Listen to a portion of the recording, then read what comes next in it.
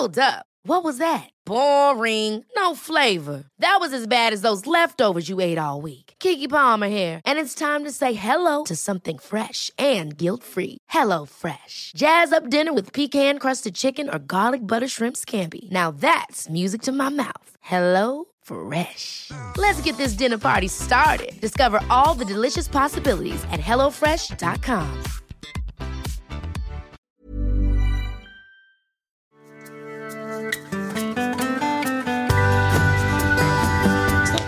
Det är lugnt. Jävlar vad du kör. Ja, så där. Sluta köta. Jag måste ändra micken 1000 gånger. Och så svälja. Sörpla. Svälja alla svälj. Så det inte låter som att du har micken i halsen.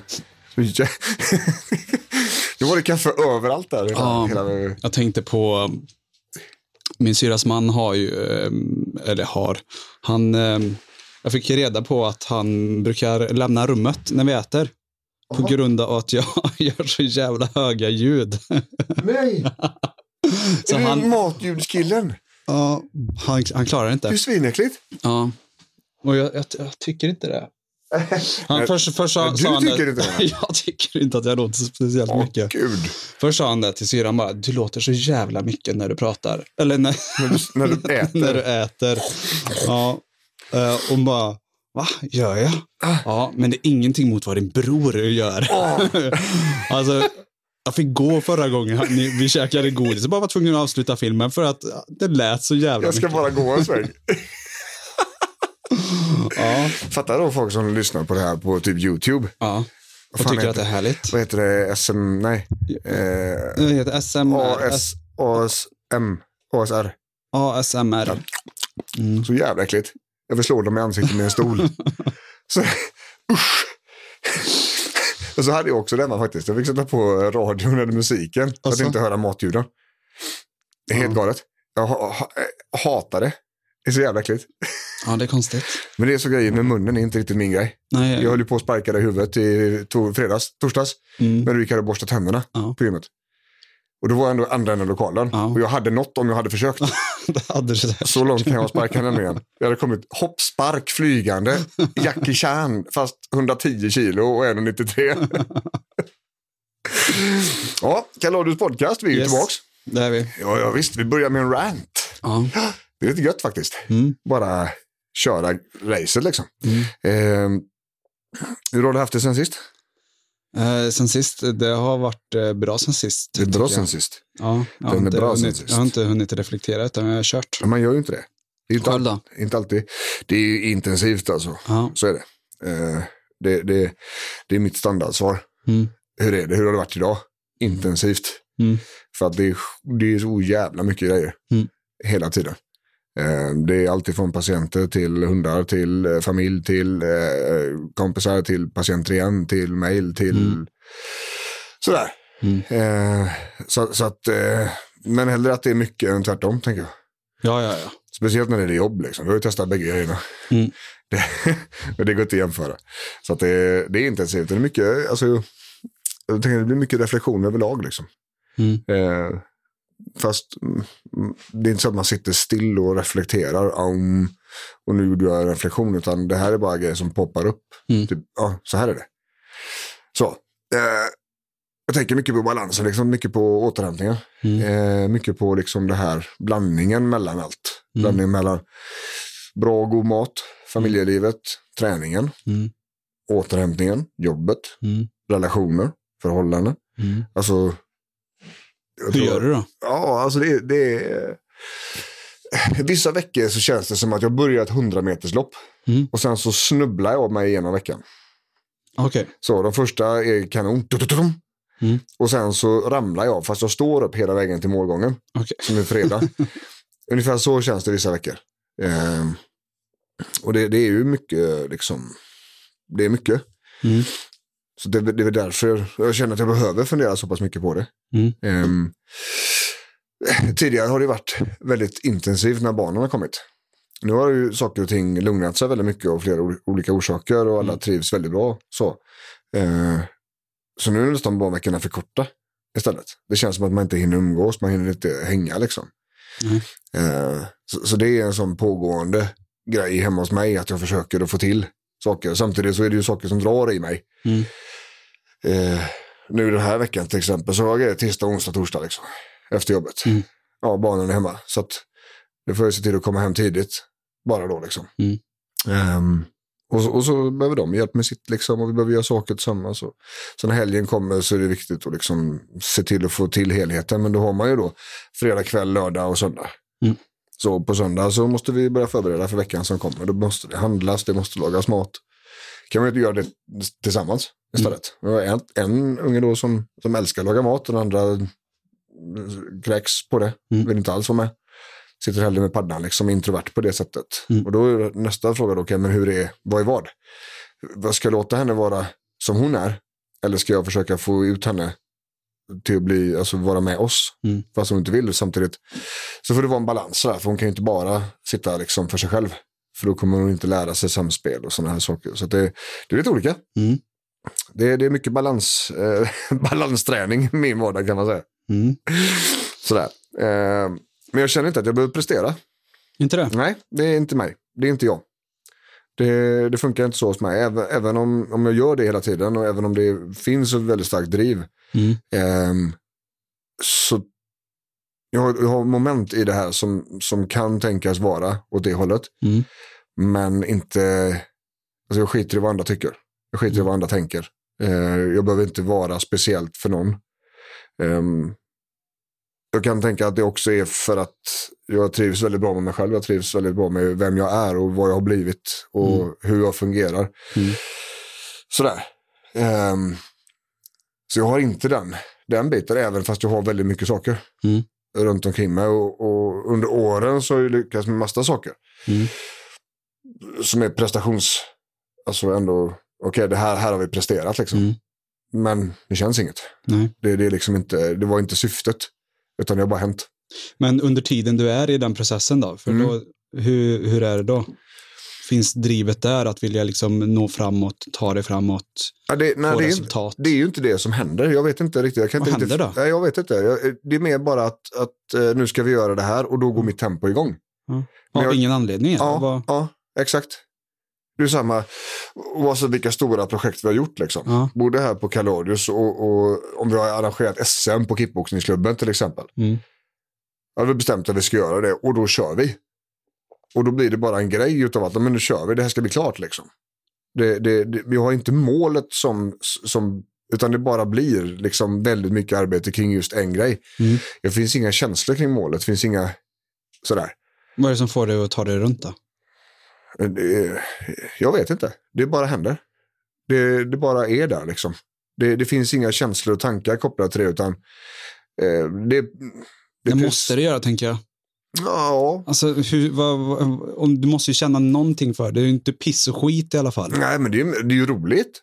Ja, det är roligt. Alltså, det är roligt i stunden. Ja. Det är roligt liksom så att... Du får ju en drivkraft någonstans ifrån, tänker jag. Som får dig att vilja, ja men nu ska jag få ordning det här arrangemanget. Jag ska få ordning boken. Så det måste ju vara kul. Någonting. Det kan ju inte vara likgiltigt. Eller? Nej, jag har ingen... Jag har inte tänkt på det förut på det sättet. Men alla de här stora grejerna som har hänt. Det har bara varit ett driv. Jag har inte tänkt och känt någonting runt det. Det bara blir väldigt mycket att göra. Och det är först efteråt som man börjar fundera på hur var det? Vad har jag gjort? Sådär va? Men under tiden så har jag inga sådana tankar och känslor alls. Och väldigt oklart varför. Det blir så. Det ska jag tänka mer på. Men nu bara spontant här så är det blankt där liksom. Det finns inte. Det händer inte. Det är ju samma med Instagram-kontot. Men ganska exakt på dagen, 1 år efter jag öppnade så har vi 17 000 följare. Det är ganska många följare. Det är det. Och det har gått ganska fort. Sådär. Och det krävs mycket arbete. Det är jättemycket arbete. Ja. Alltså jag skulle säga att det är någonstans mellan 2-4 timmar om dagen. Veckan runt. Och det är också väldigt mycket tillbaks. Sådär. Men jag har inget mål. Nej. Jag har inget slutmål, ingen grej. Jag bara tycker det är väldigt härligt att man kan hjälpa väldigt mycket människor. Men det är där du sa att det ger väldigt mycket tillbaks. Ja, det är väldigt då får mycket. du ändå någonting för det som känner att du kan, ja men då är det värt att fortsätta. Absolut, men jag kan inte pinpointa en känsla eller en tanke under drivet. Nej, okej. Nej. För när jag tänker på det så är det ett tomrum där. Det finns ingenting där, det finns bara driv. Och det finns ingen känsla eller tanke påkopplat på den. Jag känner inte att jag måste. Inte ens när alla frågar olika saker inför stora saker som vi ska göra eller vidare. Inte ens där känns det jobbigt. Det känns inte som att jag förväntas göra någonting. Det känns inget dåligt. Det känns liksom ingenting. Sådär. Lite konstigt. Det ska jag följa med på faktiskt. Det vore intressant. Det kan ju hända att det kan ju vara så att det inte finns någonting där bara. Men då vill jag veta mekanismerna bakom det. För det vet jag inte nu. Det är inte många gånger jag springer på en sån. Nej. Faktiskt. Det var väldigt intressant. Och vi ska prata om det här idag. Och just om prestation. Yes. Och framförallt high performers. Högpresterande individer. Och kanske de här människorna som mår dåligt när de inte får prestera. Och som har en känsla av otillräcklighet och ett konstant dåligt samvete. Att man borde göra massa saker och måste göra massa saker och min plats i livet är på det här viset. Och där man på olika sätt försöker lösa problemet genom att forcera. Sådär. Banka in saker bara. Ja, precis. Och lösa det. Ja. Och vi har ju, det är ju våran, ska vi säga, medelsnittkund här. Yes. Så är det ju. Det är också därför vi kan så mycket om det. För att vi får jobba väldigt, väldigt mycket med detta. Och det ser jag på mitt Instagram-konto också. Att det här är merparten utav patienterna. Så här. Och det faller faktiskt sig naturligt eftersom vi också jobbar med utmattning. För att det är den här typen av människor som i regel blir utmattade. Yes. Det är inga lata människor som blir utmattade. Nej. Som vi brukar säga. Utmattning kan ju ske naturligtvis av att det händer saker i livet. Väldigt mycket saker under väldigt kort tid. Och det gör att liksom, det blir en så hög stress att hjärnan bränner ut sig. Liksom. På grund av externa faktorer. Det kan vara dödsfall och skilsmässa och problem på jobbet på samma gång. Det är ingenting utav det styr jag. Utan det har jag fått på något vis. Utav livet och universum om man säger. Så det förekommer. Men min upplevelse är att den typen av scenario skapar fler depressioner än den skapar utmattning. Medan utmattningen, där är det någon som har jobbat och eldat ljuset i bägge ändar under väldigt, väldigt lång tid. Och där de här reflexmässiga beteendena en gång i tiden faktiskt har funkat. Det har varit effektivt. Som vi pratade om senast här, att huvudet går i där den är van vid. Ja, den går i kognitiva beteendespår. Ja, precis. Så vi har ju fått en positiv feedback på något sätt. Någon gång. Ja. Vi är upplärda att det här är ett bra beteende, fortsätt med det. Det fick vi cred för. Du överlevererade på jobbet, pang, fortsätt. Och de allra flesta fallen så den här high performer, duktig flicka, högpresterande, det kommer ju i stort sett alltid ifrån uppväxten på något vis. Och då kan man tänka sig att det finns lite olika scenarier som man skulle kunna tänka sig. Det kan ju naturligtvis vara att föräldrarna faktiskt har varit skuldbeläggande. Att man har liksom, varför är du så dålig? Vi har ju ett exempel som vi har haft här i omgångar under flera år. En kvinna, väldigt god tjej, 55-60 någonstans nu, uppvuxen i ett hårt kristet hem och väldigt snäva ramar. Och hon kunde komma hem och haft liksom, hon kunde haft 55 poäng utav 56 möjliga på ett prov. Och föräldrarna undrade på riktigt vad det sista poänget var. Ja, precis. De här andra 55 poängen. Och helt orelevanta. Precis. Ja. Det skapar ju naturligtvis en grundinställning. Det man kallar för livstema. Att det dög inte. Det var nästan perfekt, men det var ändå inte tillräckligt bra. Det här kommer ju de här svallvågorna kommer hon ju simma i för livet ut antagligen. Och det är så det är. Det kan vara en variant. En annan variant kan vara att man är mittensyskonet kanske i en syskonskara. Där man var tvungen att leverera för att sticka ut. För att få bekräftelse. Jag är en patient och den patienten är en sladdis i en syskonskara om 10. Oj. Hon har alltså 9 syskon. Och är då en sladdis. Och kommer ganska sent in i bilden. Så att det finns ju 9 personer före i kön där. Plus då att föräldrarna har hunnit få ett par år på nacken. Och det här är ingen ovanlig situation. Jag har flera stycken som har väldigt stora syskonkullar. Och där man kommer in antingen i mitten eller i slutet. Och bara pang. Så. Och då är det väldigt svårt att få bekräftelse. Det är många som krigar om samma. Och föräldrarna räcker ofta inte till.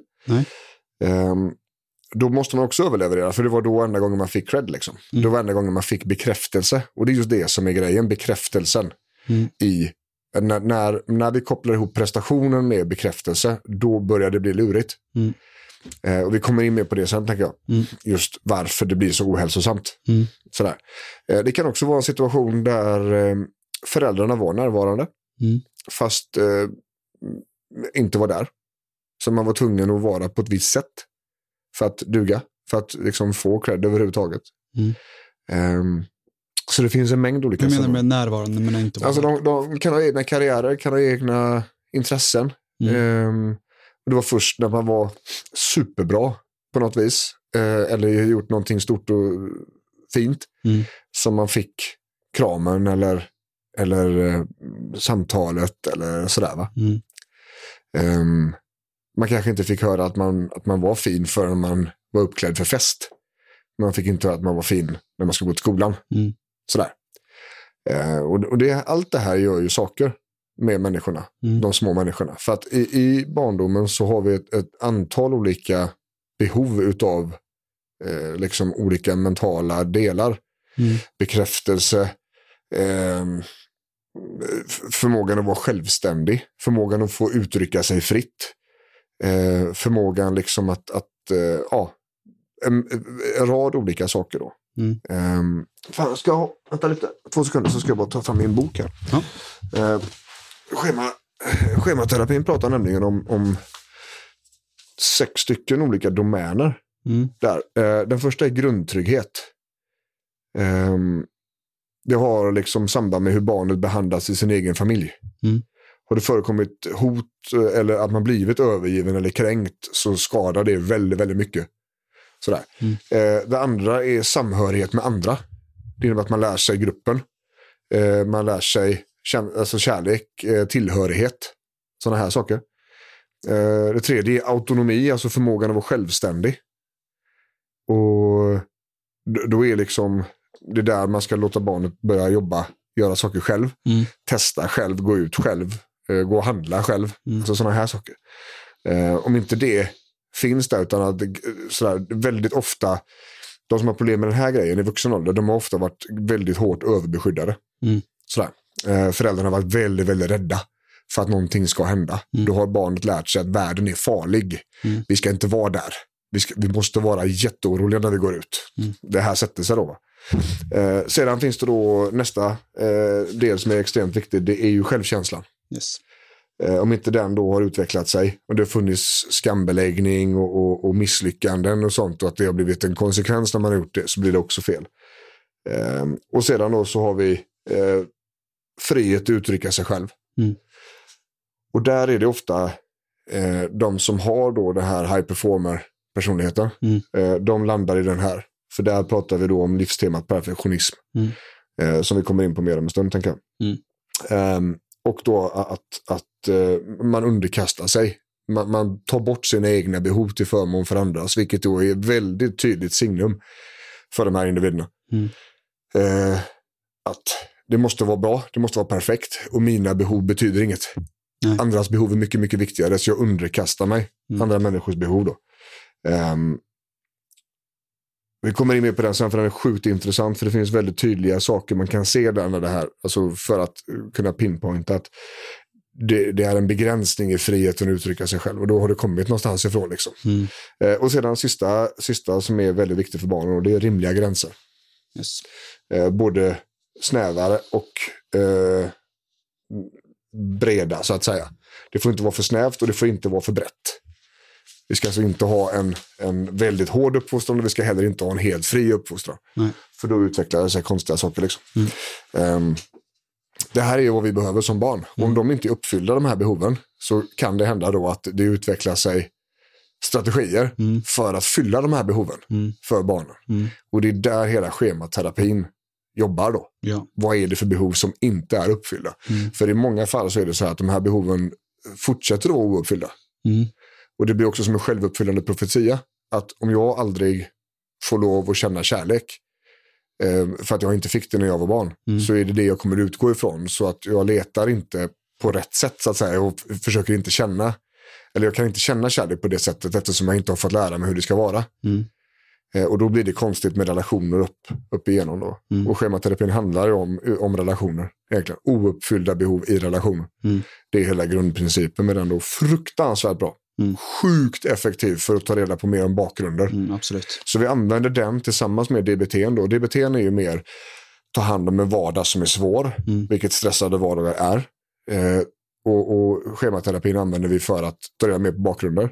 Och KBT använder vi mer för att skapa verktyg. Liksom. Nu känner du det här och tänker det här. Nu gör du så här. Och så har mer handfasta verktyg. Liksom. Så de här tre ihop blir väldigt, väldigt bra. Liksom. Och framförallt då när det gäller perfektionismen. För att det är här, eller den här high performer, för det är ett beteende som kommer väldigt långt bakifrån. Så att vi måste börja där. Jag hade den här diskussionen med en klient häromdagen. Faktiskt just det här med vart allting kommer ifrån. Och hon hade barn själv och tänkte så här: men gud, hur ska jag bete mig nu mot mitt barn? Och kände att det blev helt övermäktigt. Och att fan, jag kommer fucka upp den här ungen totalt och jag vet inte hur jag ska lösa det. Och då, precis innan vi gick in här, så kommer jag att tänka på när du berättade det här, för du har också haft den här känslan att hur löser jag det här? Utan att liksom lämna allt för hårda spår. När jag gick första utbildningen på detta, det var ju sån jävla örfil. Bara nu. Fucked up. Hopp, det var det. Nu kan du bara lägga ner ditt föräldraskap. Det är bättre att du lämnar ifrån dig de här barnen. För det här är redan förstört, så du. Det var såklart. Sen så kommer man längre i boken. Och så står det att du måste misslyckas. För det är så de lär sig. Du måste visa att här missade jag bekräftelsen. För det är så de lär sig. Och så det går. Man pratar där. Det behöver inte alls vara perfekt. På inget sätt ska det vara perfekt. Jag läste faktiskt, på tal om det, läste en artikel häromdagen. De har gjort en tvillingstudie. Och kan bevisa att förälderns inverkan på barnets personlighet är i princip obefintlig. Alltså? Japp. Spelar nästan ingen roll vad de gör. Eller hur de är. Då ska jag säga så här, jag har inte läst studien. Men jag utgår ifrån att föräldrarna inte har skapat några trauman hos barnen. Eller varit elaka eller skapat beteenden hos barnen som är dåliga sen. För då är det här med respondent och operant inlärning som vi pratade om förra gången, att man har lärt sig beteende och föräldrarna gör ett dåligt beteende. Och det har gett mig dåliga grejer att ta med senare i livet. Jag utgår från att det har varit lugna förhållanden.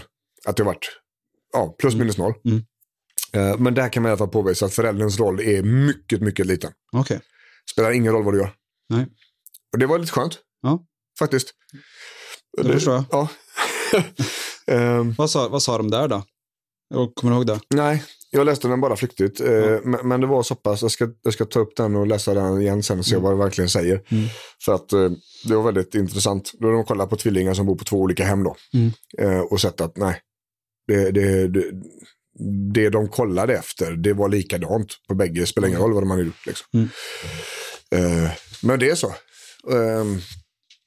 Och jag tänker så här, att om barnen får kärlek och bekräftelse och närvaro, så är vi ganska hemma. Jag tror att vi behöver inte fundera mer. Behöver inte göra det svårare än så. Nej, faktiskt inte. Så. Och någonstans är det så att vi människor som är medvetna om hur uppväxt har varit och hur man är på insidan kan ju också göra valet att men det här fick inte jag när jag var liten, nu ska jag göra så här med dem. Så, det är ju det enda vi kan göra. Göra en uppväxt som jag vill själv ha, så att säga. Om man nu hittar grejer som inte har varit positiva och sådär. Liksom. Men perfektionismen och high performer, det kommer väldigt långt bak. Och det finns all anledning till att fundera på det, för att mycket av de här beteendena som finns dagligdags är liksom känslor från förr. Och känslor har ingen ålder. Det är viktigt att komma ihåg det. Det är alltså, du kan mycket väl vara 9 år gammal i känslorna i huvudet. Fastän du är 45 idag. Inget konstigt alls. Och därför behöver man då reflektera över vad kommer det här ifrån. För när känslan dyker upp, en av sakerna som vi måste till slut kunna lära huvudet, det är att se skillnad på nuet och vad som är minnet liksom. Ja, det var en liksom sån stämning hemma att du borde göra rent det här innan du vilar. Och det är det du har lärt dig. Men nu är det inte så längre, för att du är vuxen nu och dina föräldrar är inte här. De är ju hemma hos sig. Och det är du som bestämmer nu, och det är ingen som kan säga till dig att du måste städa innan du får lov att vila när du är så här trött som du är. Men det kanske känns så. Och det är det som vi måste lära i huvudet, att det här är inte liksom fakta.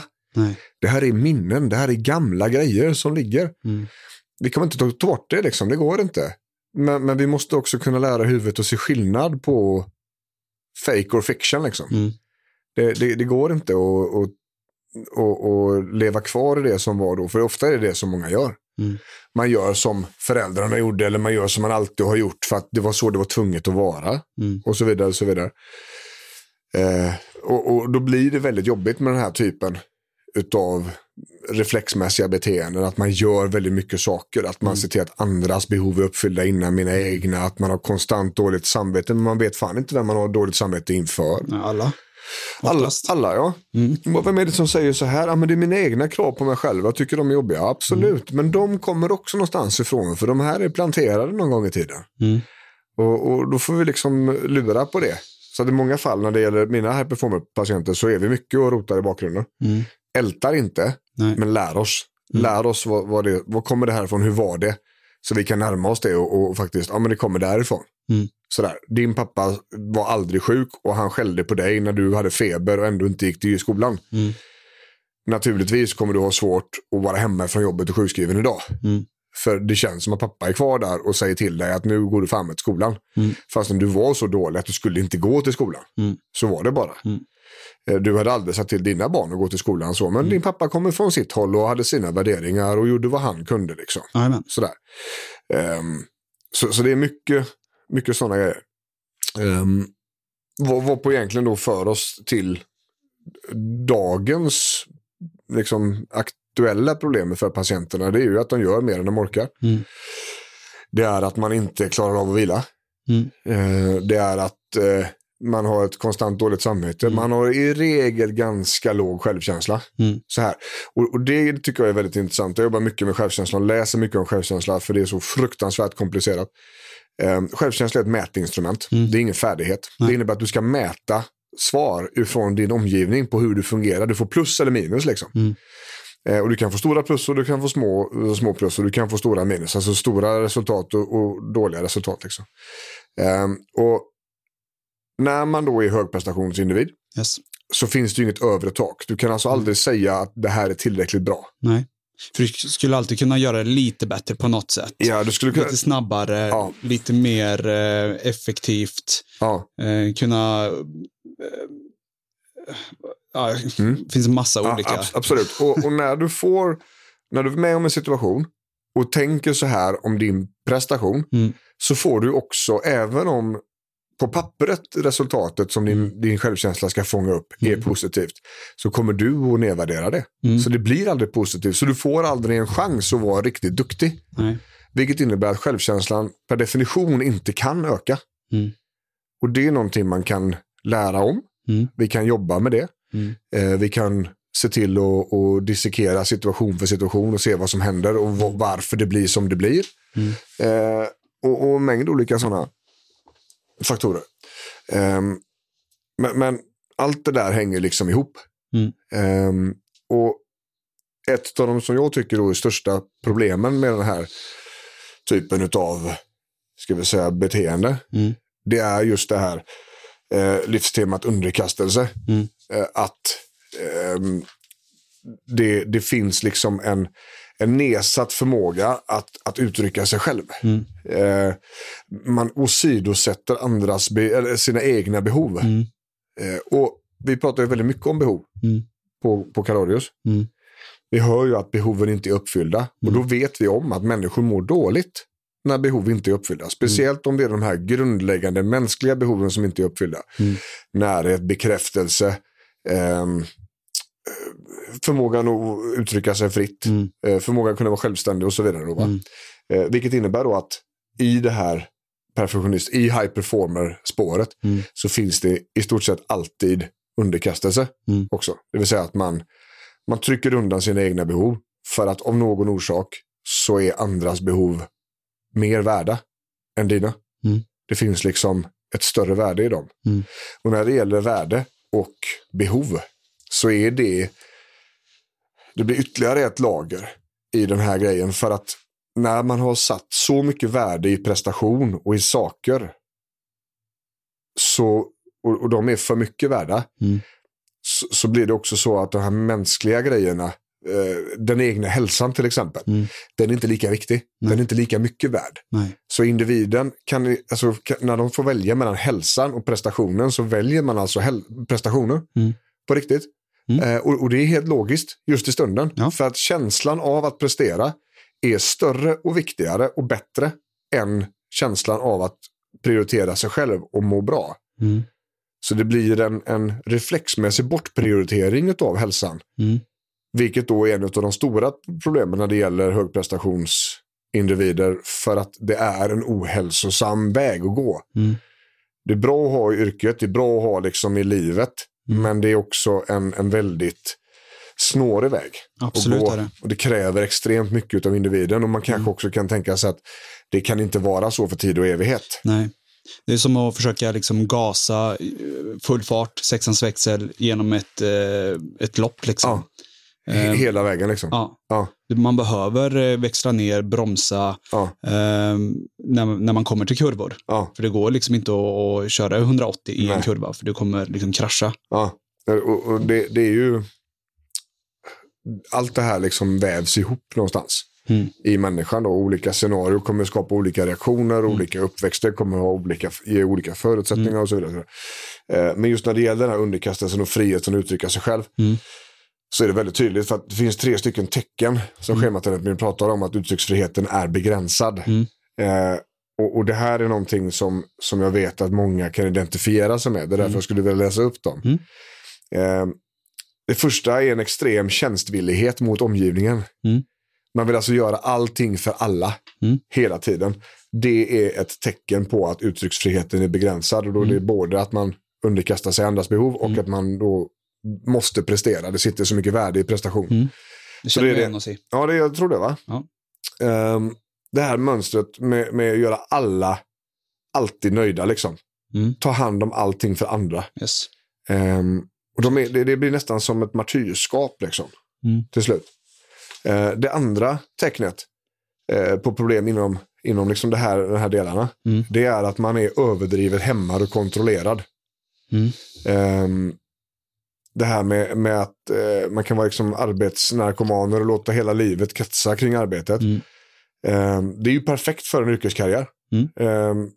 Sådär. Det kan också vara så att man inte får lov liksom att ha några brister. Sådär. Det ska vara ordning och reda, och ingen får kunna anmärka på att det blir fel liksom. Så, och det tredje tecknet på den här problematiken, det är att det finns massa ilska på insidan som aldrig kommer till uttryck. Utan man går runt i liksom passive aggressive. Men det är inte säkert att man visar något, men man kan känna sig sån på insidan. För det är ytterligare en del i det här då, att man vill ju inte vara skyldig till att någon mår dåligt. Så du sätter ju väldigt sällan gränserna som du ska sätta i det här typen av problematik. Det innebär att man tar alldeles för mycket skit. Och man låter människor kliva över gränserna för den personliga integriteten och sådana här saker regelbundet. Vilket i sin tur också påverkar då självkänslan. Och självkänslan är ju ett liksom paraplybegrepp. Under den så finns det då självbekräftelse, det finns självhävdelse, det finns också då något som kallas för självförsvar, som inte är sparkar och slag, utan som är förmågan att stå upp för dig själv liksom. Om den inte fungerar, utan du släpper in folk hela tiden så de får pissa på det liksom, då har vi en problematik. Och där är man ofta då arg på insidan. Så jättemånga gånger faktiskt som jag coachar högprestationsindivider in i konflikter. Att, men han ska inte säga så. Han ska inte göra så här. Du måste säga ifrån. Och hur fan gör man det då? Ja, men det så här gör vi då. Det här är första steget, det här är andra steget. Så du måste börja förklara hur du känner dig. Då vi vet inte hur individen kommer reagera på det. Det kanske är bara att man, oj fan, ursäkta. Det var inte alls meningen att du skulle tänka och känna så här. Nej. Och ibland så är det så att någon skrattar och försöker gå därifrån. Så här, och nedvärderar det ännu mer. Liksom. Då får vi eskalera problemet.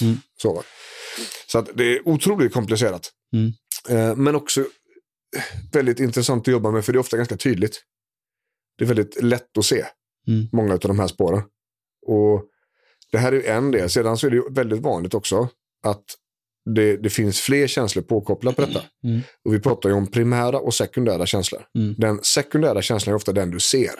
Det är den som är längst fram. Det är liksom, ska vi säga, masken på personen. Eller så.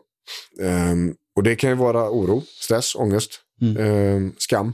Massa olika saker som kommer från olika ställen och så vidare. Men när man tar bort masken och tittar på vad det är som är bakom, just när det är den här typen av individer, så är det absolut skuld. Skuldkänslor, dåligt samvete, vilket innebär att det är perfektionism, det är high performers. Så, för det hela grejen kommer därifrån liksom. Så att ofta är det så att de som söker för ett problem, de söker för att den sekundära känslan, det är där man tror, men jag har sån problem med stress. Ja, precis. Yes, men varför blir du orolig? Vad är du rädd för? Och så visar det sig att jag är rädd för att inte duga till. Pang, där har vi det. Inte duga till. Och helt plötsligt så kan vi kabla ut hela fallskärmen och visa att okej, så här är det. Ja, det stämmer precis, men hur kunde du veta det? Jajamän. Och sedan så går vi bakåt. Hur fan kunde du veta att bakgrunden såg ut så här? Det var ju precis så. Ja. Det är för att det går att konceptualisera. Vi kan aldrig generalisera inom psykologin, men vi kan konceptualisera. Vi kan alltså skapa en uppfattning om ungefär vad grejerna kommer ifrån, vad det är för något paraplybegrepp, och så kan vi jobba under det här paraplyt. Och då har vi gjort ett konceptualisering. Så det är otroligt intressant. Och jag tänker att det finns ju många problem. Men finns det några lösningar då? Tänker jag. Vad tänker du? Jag tänkte säga nej. Nej. Hej, det var hemskt synd. Yes, det var allt för idag. Det var allt för idag. Ja, det är klart att det finns det. Det finns massa lösningar. Ja. Vad skulle du säga är... Så som, det finns ju en mängd olika. Jag tänker så här att eftersom det är egna regler och krav som man har satt upp på sig själv, så är ju ett sätt är ju att skulle du lägga de här kraven på någon annan och liksom försöka diskutera från det hållet och varför är det så att de här reglerna gäller för dig och inte för din kompis. Skulle du be din kompis att göra allt det här på en dag som du gör, och hur tror du att den personen skulle må och göra de här 28 000 aktiviteterna? Det är en del i det hela, att försöka ta ut sig själv ur ekvationen för att inte resonera så mycket med själva känslan, tänker jag. Det är du tänkte kravbilden där, Kravbilden, ja precis.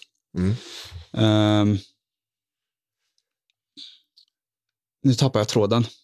Ja, men jag tänker på det är lösningar vi pratar om. Lösningar för högprestations individer. Och just de egna kraven på sig själv, de är ju att inte fastna i de tankarna.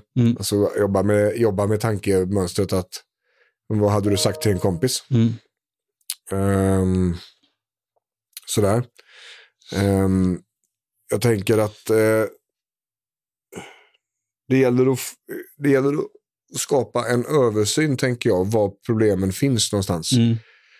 Det tycker jag är viktigt. Menar du i vilka situationer då? Ja, exakt. Det tycker jag är viktigt för individer. Precis, och så som vi har pratat tidigare, att vi har i vissa situationer så kan vi säga nej, sätta upp handen och säga men det här går inte jag med på. Nej. Och i andra situationer så funkar det inte alls.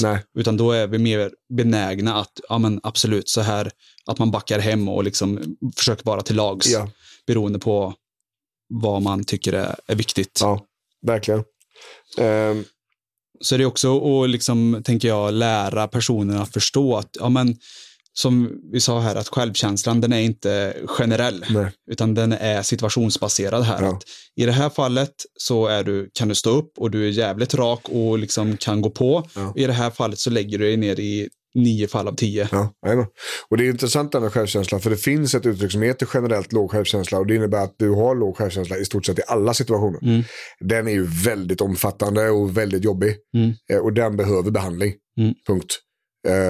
Så sen kan det vara då specifikt eller ska vi säga klustermässigt, att vissa situationer funkar det och andra är absolut inte alls.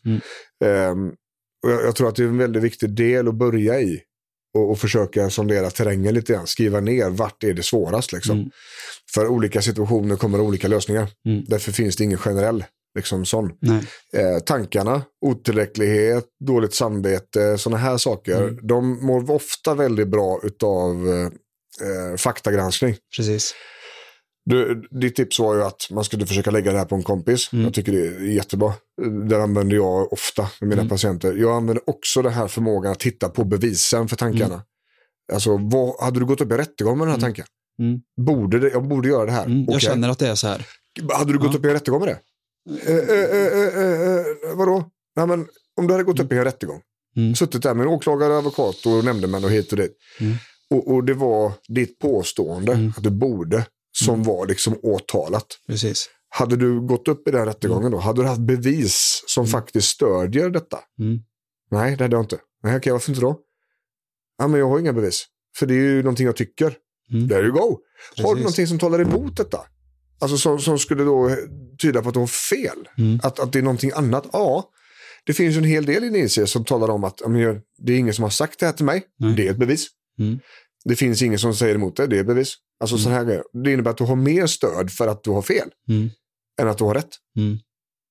Och det gör då, när man kan skriva ner detta och titta på det här, så kommer det automatiskt att få känslan till att sjunka kring det här problemet. Och så kan det hända att man behöver göra med tanke efter tanke efter tanke efter tanke. Ja. Och ju fler gånger du har gjort det, ju bättre kommer det gå för det, va? Ja, men precis. För vi har ju tänkt tvärtom. Alltså att du borde göra det här, eller jag borde göra det här. Ja. Har vi tänkt 1 miljard gånger. Ja, exakt.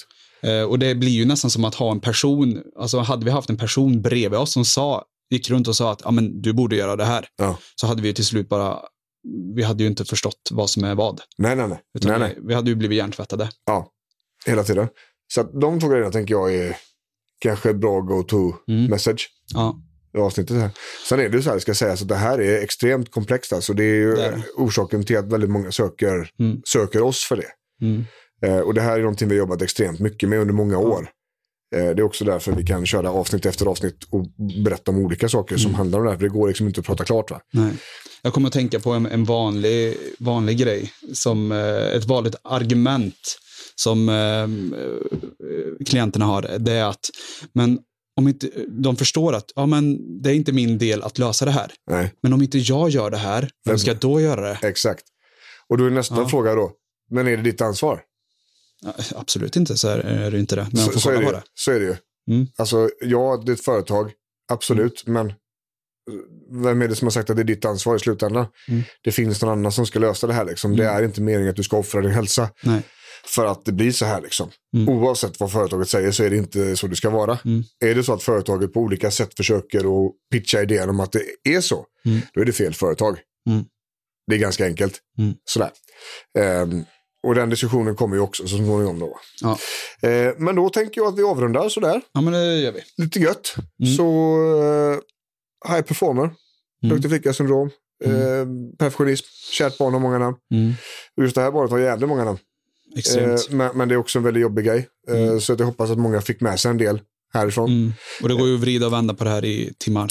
Absolut så. Och är det så att man vill ha hjälp, så finns ju vi här. Kaladius.se kan man komma i kontakt med oss om man känner att det här är övermäktigt liksom. Så är vi är vassa på det här liksom. Så är det. Men i alla fall, kaladius.se. Yes. Björn Rudman, Jonathan Mattiasson. Yes. Signing out from Sävedalen. Yep. Ha det gött. Ha det gött. Hej.